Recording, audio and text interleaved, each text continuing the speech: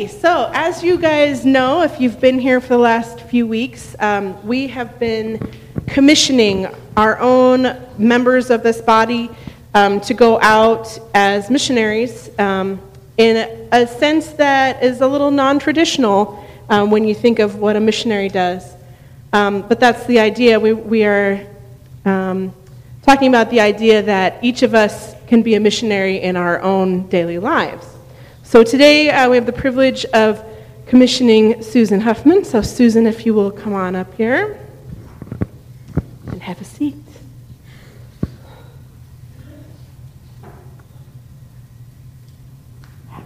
All right. So Susan, if you could tell us, please, where have you been called to? And what is it that you do that you feel you've been called to? I work with small children. I have forever, something like 23 years. In the last few years, I've been working at a place called Isabella House.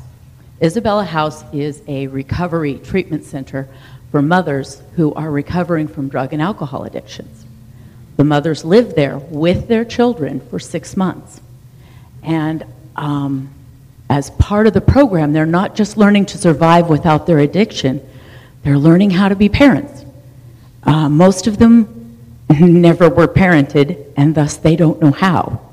And as part of our job, we're not just helping the children who come with a wide variety of emotional, social, and even physical problems due to the circumstances that they've been in before they come to us. Anyway, we're also teaching the parents how to be a parent and how to really love their own child. And it's kind of hard work, and it can be heartbreaking, but it's also very rewarding. And that's where I feel God sends me. It's okay, breathe. You're good. All right. It's okay.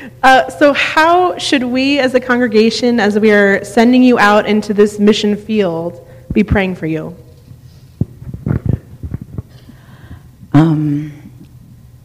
I need prayer that God gives me the right words to say to help these children and to help their mothers.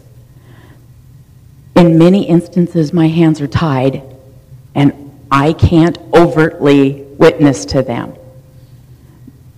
But you never know what they ask. I can always answer. And even if I'm not allowed to tell them God loves them, they can see God's love through what I do. And that's what I want prayer for, that they see God's love for them through what I do, and that they learn what they need to better their lives, that they learn they need God. Many of the mothers do start going back to church because they've been associated with it maybe in childhood, and they know that that's going to help them. And I can encourage that. But other than that, my hands are tied on what I can say. I just guess I want God to shine through me to them. All right, well, we can definitely pray that for you. So here's the part where you guys get to be involved. If you would please stand if you're able. And instead of having everyone come up here and lay hands on Susan, we're going to just have you stretch out your hand and lay hands in spirit. Father God, we thank you for Susan and for the mission field that you have sent her to. And we ask, Lord, that as she goes to her job every day, that you would be in her and that you would shine through her to her clients and the kids that she works with on a daily basis. Lord, I pray that her interactions with them would be such that they glorify you. Lord, that you would give her the words to say, to act as your healing hand for these little children and for their mothers. Lord, we send Susan out with love and with the knowledge that you love her and you have sent her, and that she is able to do all things through you and through your strength. So, Lord, we just ask that you would give Susan confidence in knowing that she is your representative at Isabella's house. Lord, we thank you for Susan. And Susan, we send you in the name of the Father, and the Son, and the Holy Spirit. Amen.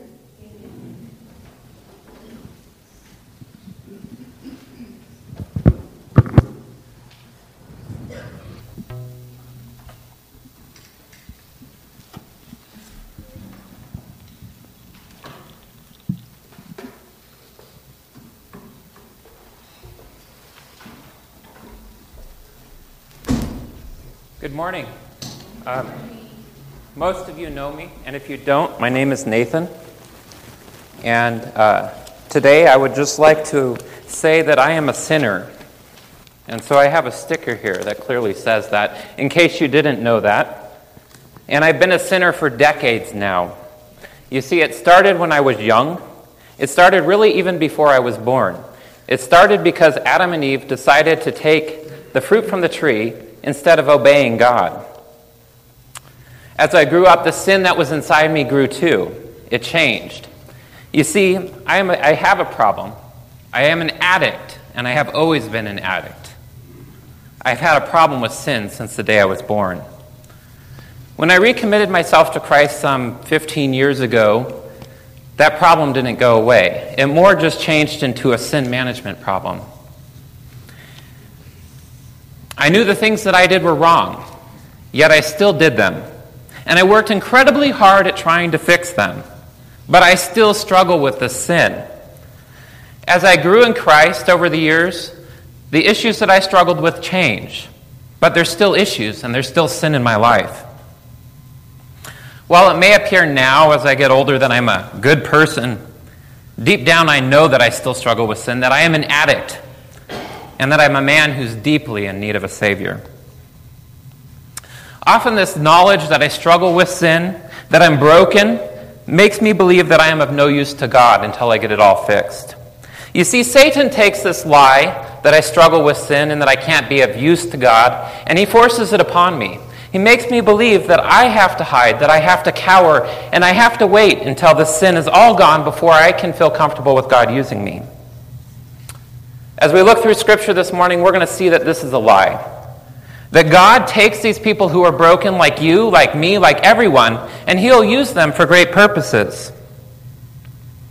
If we listen to this lie, as I often listen to, that we can't be used until we have our act together, we're going to find ourselves buried under 6 feet of dirt. There's going to be some grass growing on top and maybe some flowers left there by our loved ones. But we're still going to be it's going to be far too late. Sorry, I'm a bit nervous today. So, before we jump into Scripture today, let's pray. Father, we ask that you speak today, that the words spoken reflect your heart.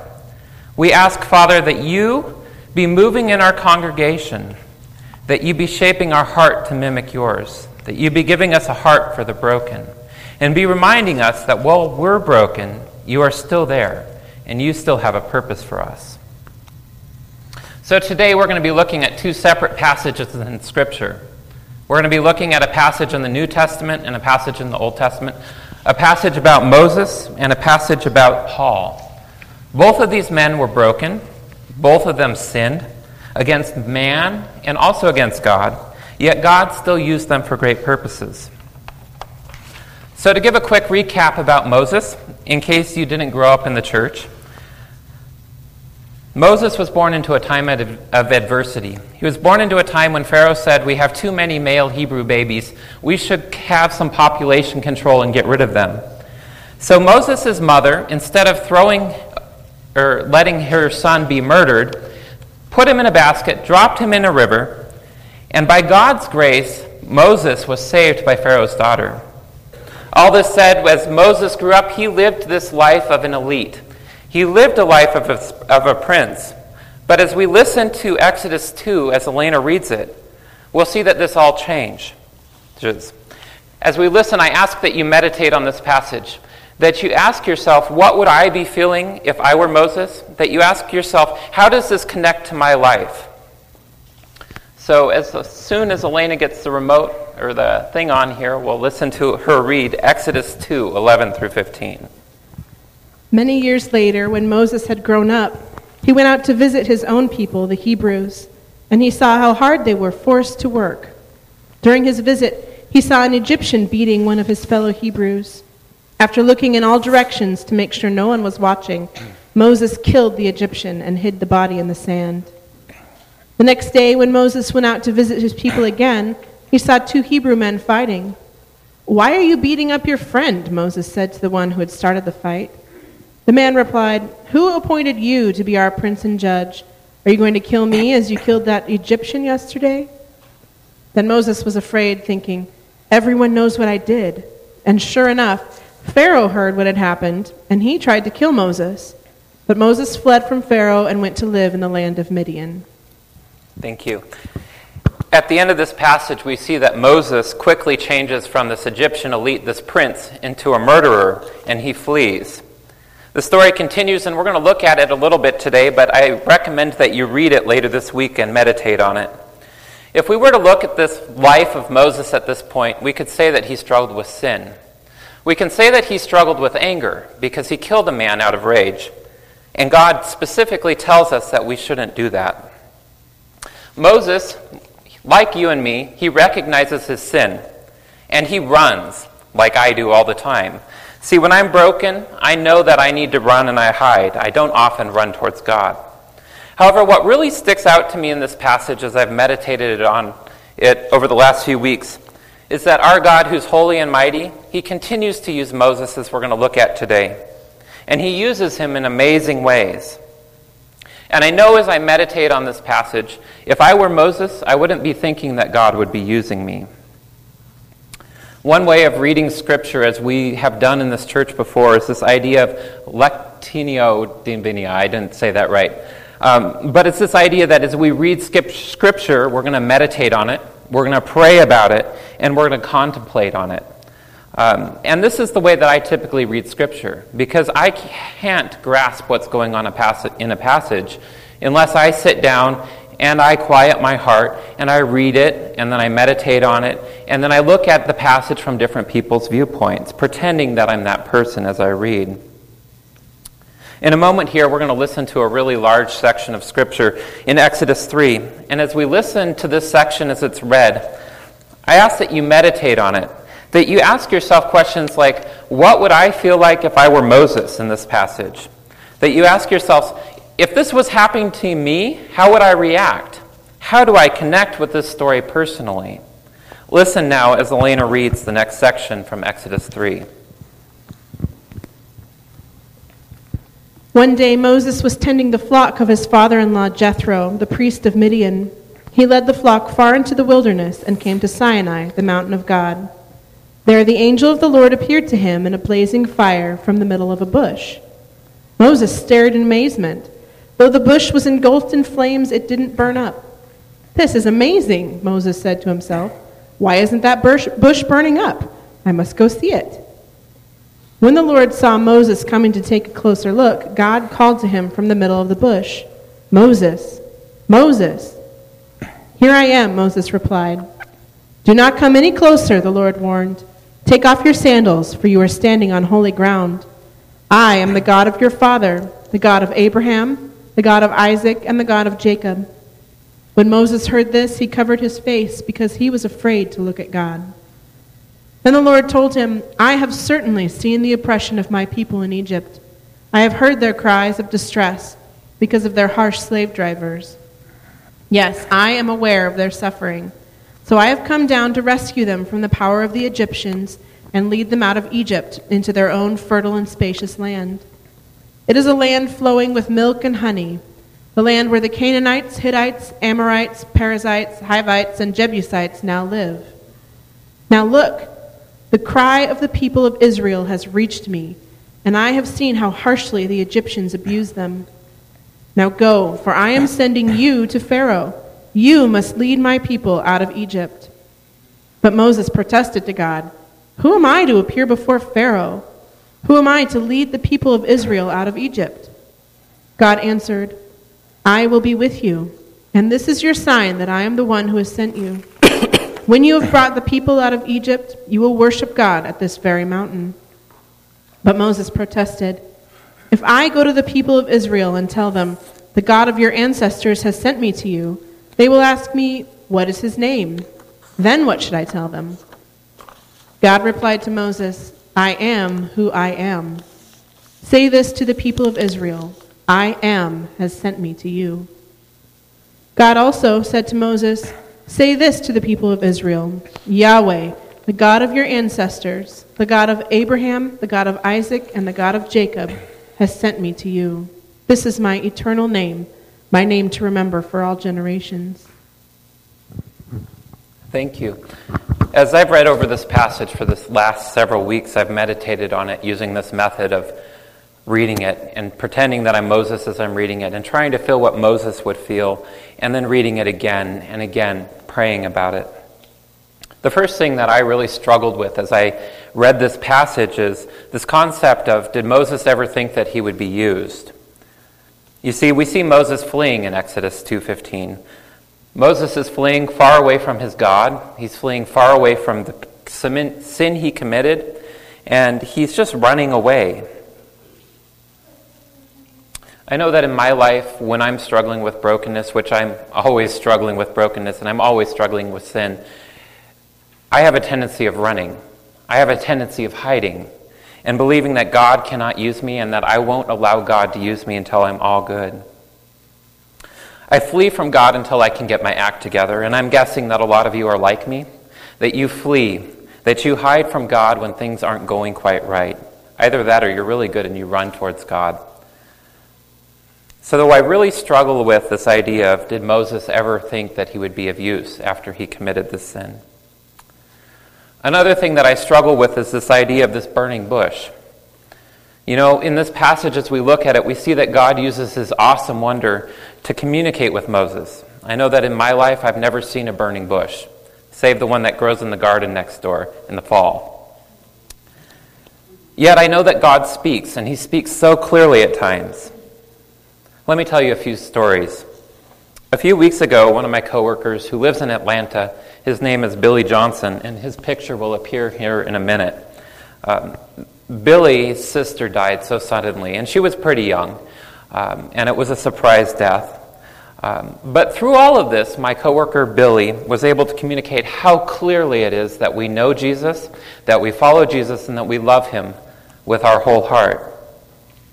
If you work in corporate America like I do at a big company, you know that you can't talk about religion.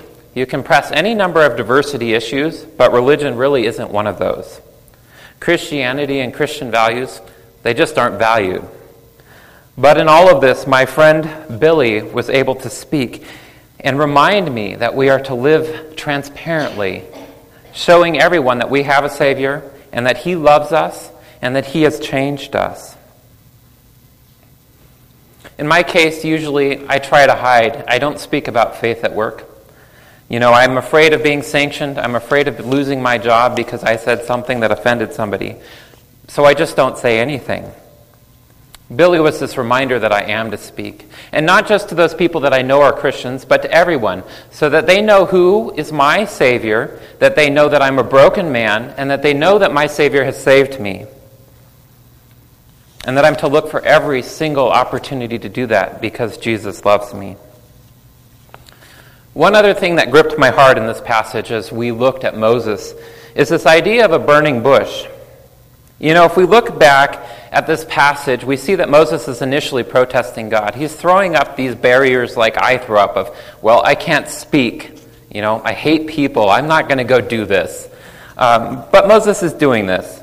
And today, it is really rare for somebody to be spoke to like Moses was spoken to. We don't see this burning bush in our life. We don't see something catch on fire and not burn up. Yet we know that God is speaking, and he speaks so clearly to us at times. Only a few times in my life, and I realize that around you, my life is pretty short so far, God has spoke to me so clearly as he did through Billy. Most of the time when God speaks to me, it's through the quiet. It's through the whisper. And if my life is busy, as I like my life to be, my life is chaotic, I can't hear God because there's no space to hear that God. So when I have kids running around and I'm going to work at least 40 hours a week and I'm involved in all these different activities and I'm going to college and I'm involved in church, I can't hear God because there's no space to hear God. There's no calm. You see, in a lot of ways, society tells us like we're supposed to do that. It tells us that we're supposed to get ahead at work. It tells us that our kids are supposed to have absolutely everything they need and do absolutely everything they want to do, or we're not good parents. It tells us that we're supposed to get ahead. And so on and so on and so on. The list goes on and on about what society tells us. So as I reflect on this passage, as I've done for the last few months, I really wonder if we're called to something else as a congregation, as a Christ followers.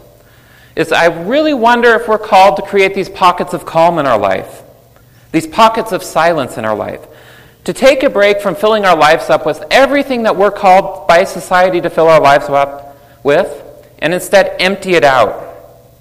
You see, in this quiet time, in this time without the chaos, God will speak, and it won't take a burning bush. It doesn't take as much to communicate to us when we're calm and we're quiet.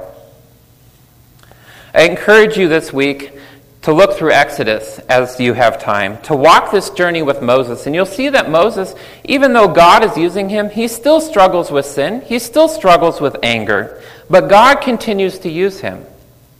Moses is an example of what you are supposed to be, what I am supposed to be, what everybody who follows Christ is supposed to be. We're supposed to follow God and not get hung up on the sin that's in our lives. As we look through this story, we see the sin creep in and out, but we still see him following. At this point, we've seen how God uses Moses, and I want to jump quickly into the New Testament and look at Paul. And this will be real quick. If you grew up in the church, as many of you have, you've heard about Saul or Paul countless times, probably starting in Sunday school class when they pulled out that flannel board and stuck the picture of Paul up getting blinded. But to give a recap here, in case you didn't grow up in church, Paul was a Jewish leader at the time, right after the crucifixion of Christ. Paul would probably be considered one of the best Jewish leaders. He was present at the stoning of St. Stephen, as we see in Acts 7.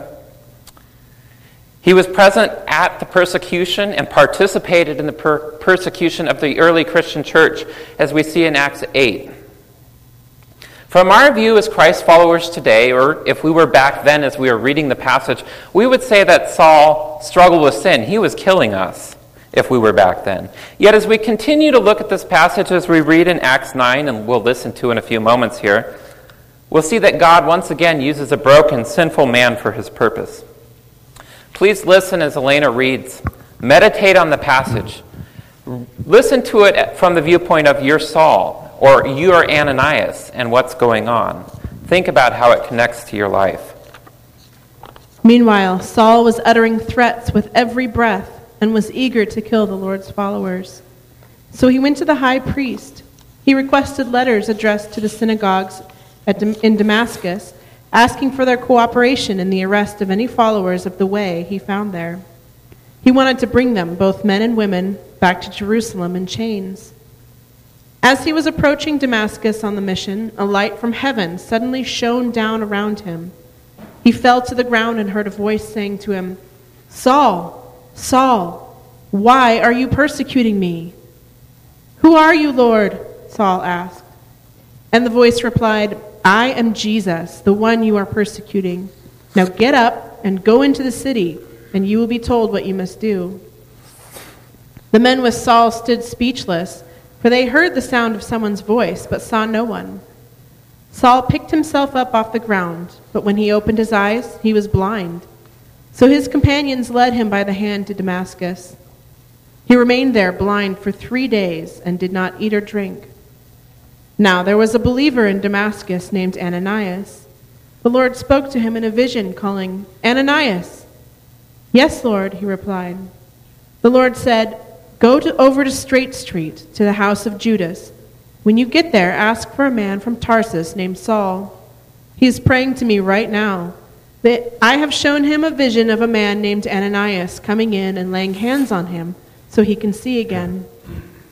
"But Lord," exclaimed Ananias, "I have heard many people talk about the terrible things this man has done to the believers in Jerusalem.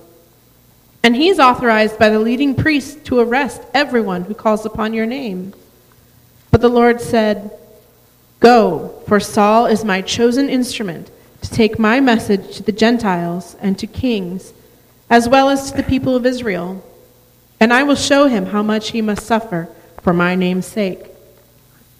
So Ananias went and found Saul. He laid his hands on him and said, "Brother Saul, the Lord Jesus who appeared to you on the road has sent me so that you might regain your sight and be filled with the Holy Spirit." Instantly, something like scales fell from Saul's eyes, and he regained his sight, and he got up and was baptized. Afterward, he ate some food and regained his strength. Saul stayed with the believers in Damascus for a few days, and immediately he began preaching about Jesus in the synagogues, saying, "He is indeed the Son of God."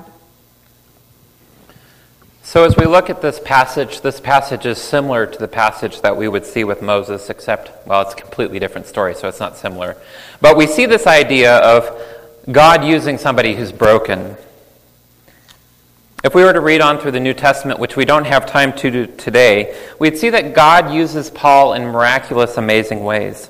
You see, he uses Paul to deliver his word to so many people. He was a missionary. He uses Paul to write several books and to communicate so clearly through those books how important it is to seek after Christ. He uses Paul to mentor young Christians, which each and every one of us is called to do, to mentor young Christians. But most of all, we see that Paul changes and he loves God. He loves Jesus Christ with his whole heart and that he follows him. We don't have time to read through the whole story today, but I really challenge you this week as we go out that we read through Acts 7 through 9, that we read through the New Testament and through the story of Moses, and we really meditate on this idea of being broken and being used by God. Another thing that I question as we look at this passage is, would I be more like Ananias in this passage, or would I be like Paul? Do I need to be hit over the head with a 2x4 before I respond to God? Or do I need to just have a quick conversation? Most of the time it's a 2x4. You know, at this point we could go on and on. We could talk about so many different people throughout history, so many people throughout the Bible, and talk about how they were hit by God and they changed their lives and they started serving God. However, I don't really like sermons that are long, and I know that this one is already too long in my opinion. Because I really think that they should be under 25 minutes, because otherwise you aren't getting across a single point. So how does this apply today? Well, we could ask ourselves, what are the burning bushes in our lives? Have we seen a burning bush? We could ask ourselves, are we making time for God to speak? Are we making time for quiet so that God can speak clearly to us? Or are you like me and you need that burning bush? We could ask ourselves, are we willing to follow God at all costs, even if it doesn't make sense? We could ask ourselves, is our heart more like Saul or Paul? Saul or Paul, or Moses? Or are we more like Ananias, where we just need a quick conversation? As we look back over Scripture, we can see that God uses broken people like you and me. He uses people who struggle with sin. And it's beautiful when he does. He uses people who fight with him, and it's beautiful when he uses those people. He uses people who murder, who lie, who cheat, who do so many wrong things, and it's beautiful when God uses those people. What does it look like in your life? I don't know. However, what I can tell you is that one thing we're called to is we're called to wake up every morning with a hop in our steps and say, we're going to serve God and we're going to live transparently today so people can serve God and see why we serve God. Let me tell you a story and then we're going to wrap up. Some 10 years ago, we moved into our house in Cleveland. You see, we specifically chose where we lived, and some of you have heard this story before. We chose this neighborhood because, well, it's not the nicest neighborhood. My neighbor was murdered last year. There's drug problems. There's broken homes. There's all these things that go on in neighborhoods. Yet we were called to live in this neighborhood. We had this dream in our hearts of doing some sort of neighborhood ministry, of seeing Christ change this neighborhood, seeing how God would demonstrate his love for our neighbors, and seeing true transformation. As the years went on, we never really saw this materialize how we expected. In many ways, I'll be honest, this led to depression in my heart. I've had a broken heart about it.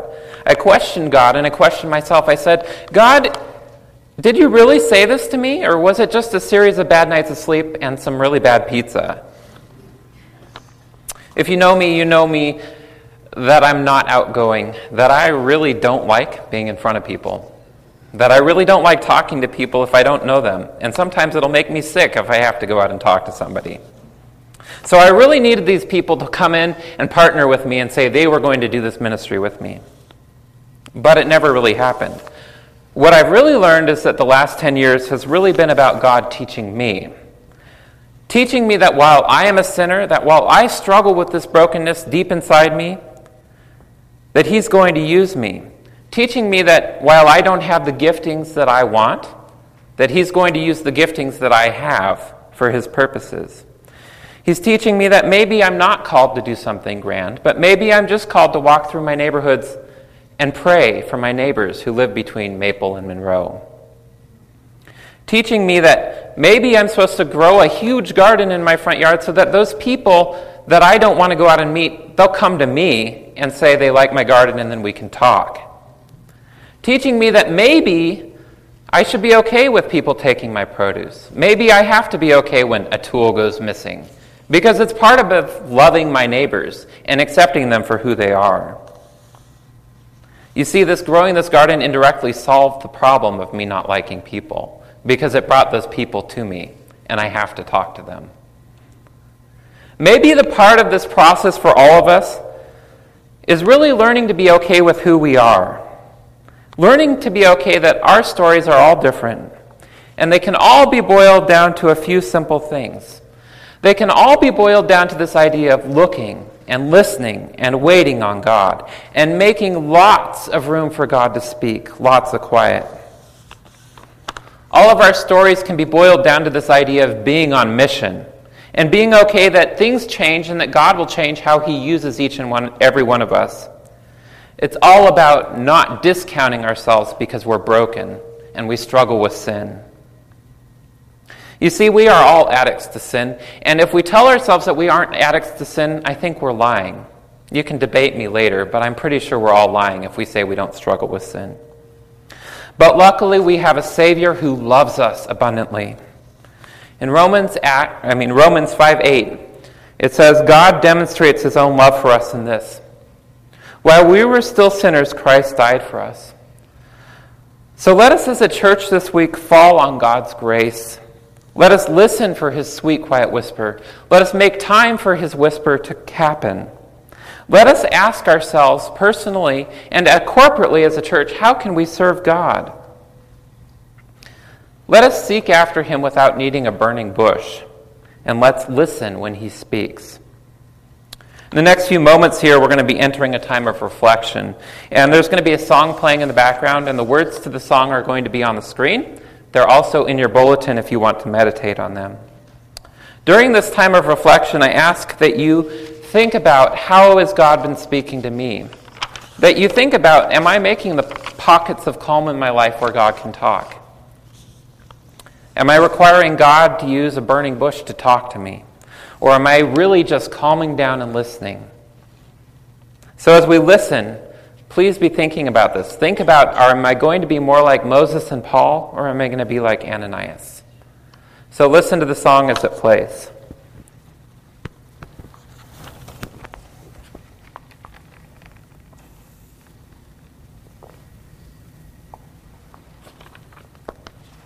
Will your grace run out if I let you down? 'Cause all I know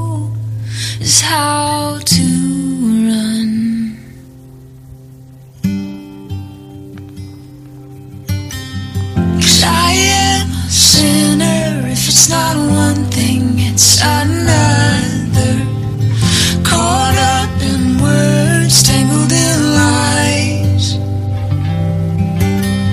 But you are a savior, and you take brokenness aside and make it beautiful, beautiful. Will you call me child when I tell you lies? 'Cause all I know is how to cry.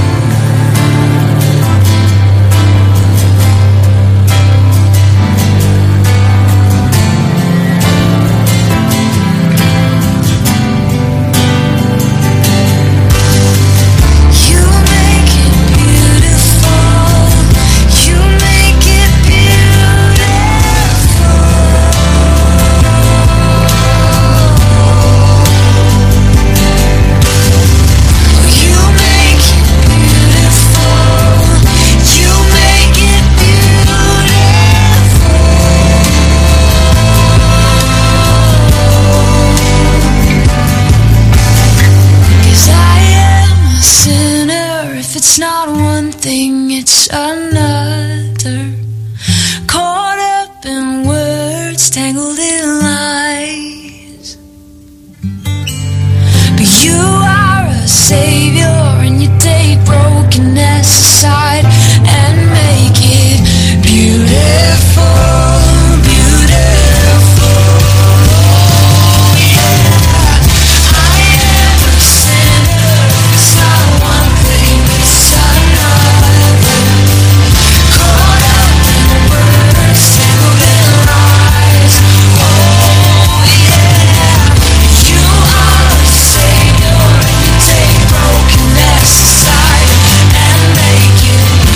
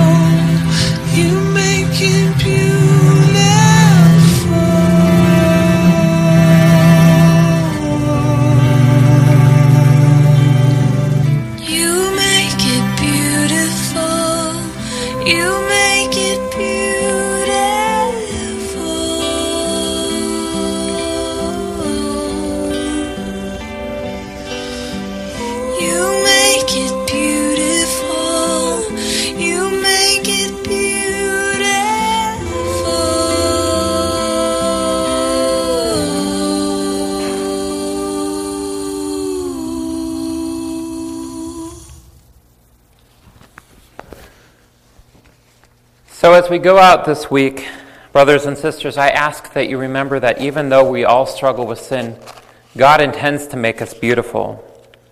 Don't discount yourself because you struggle with brokenness and sin. Know that our God, He has grace, that He loves us, and He intends to use us for His mission. Go out and have a good week.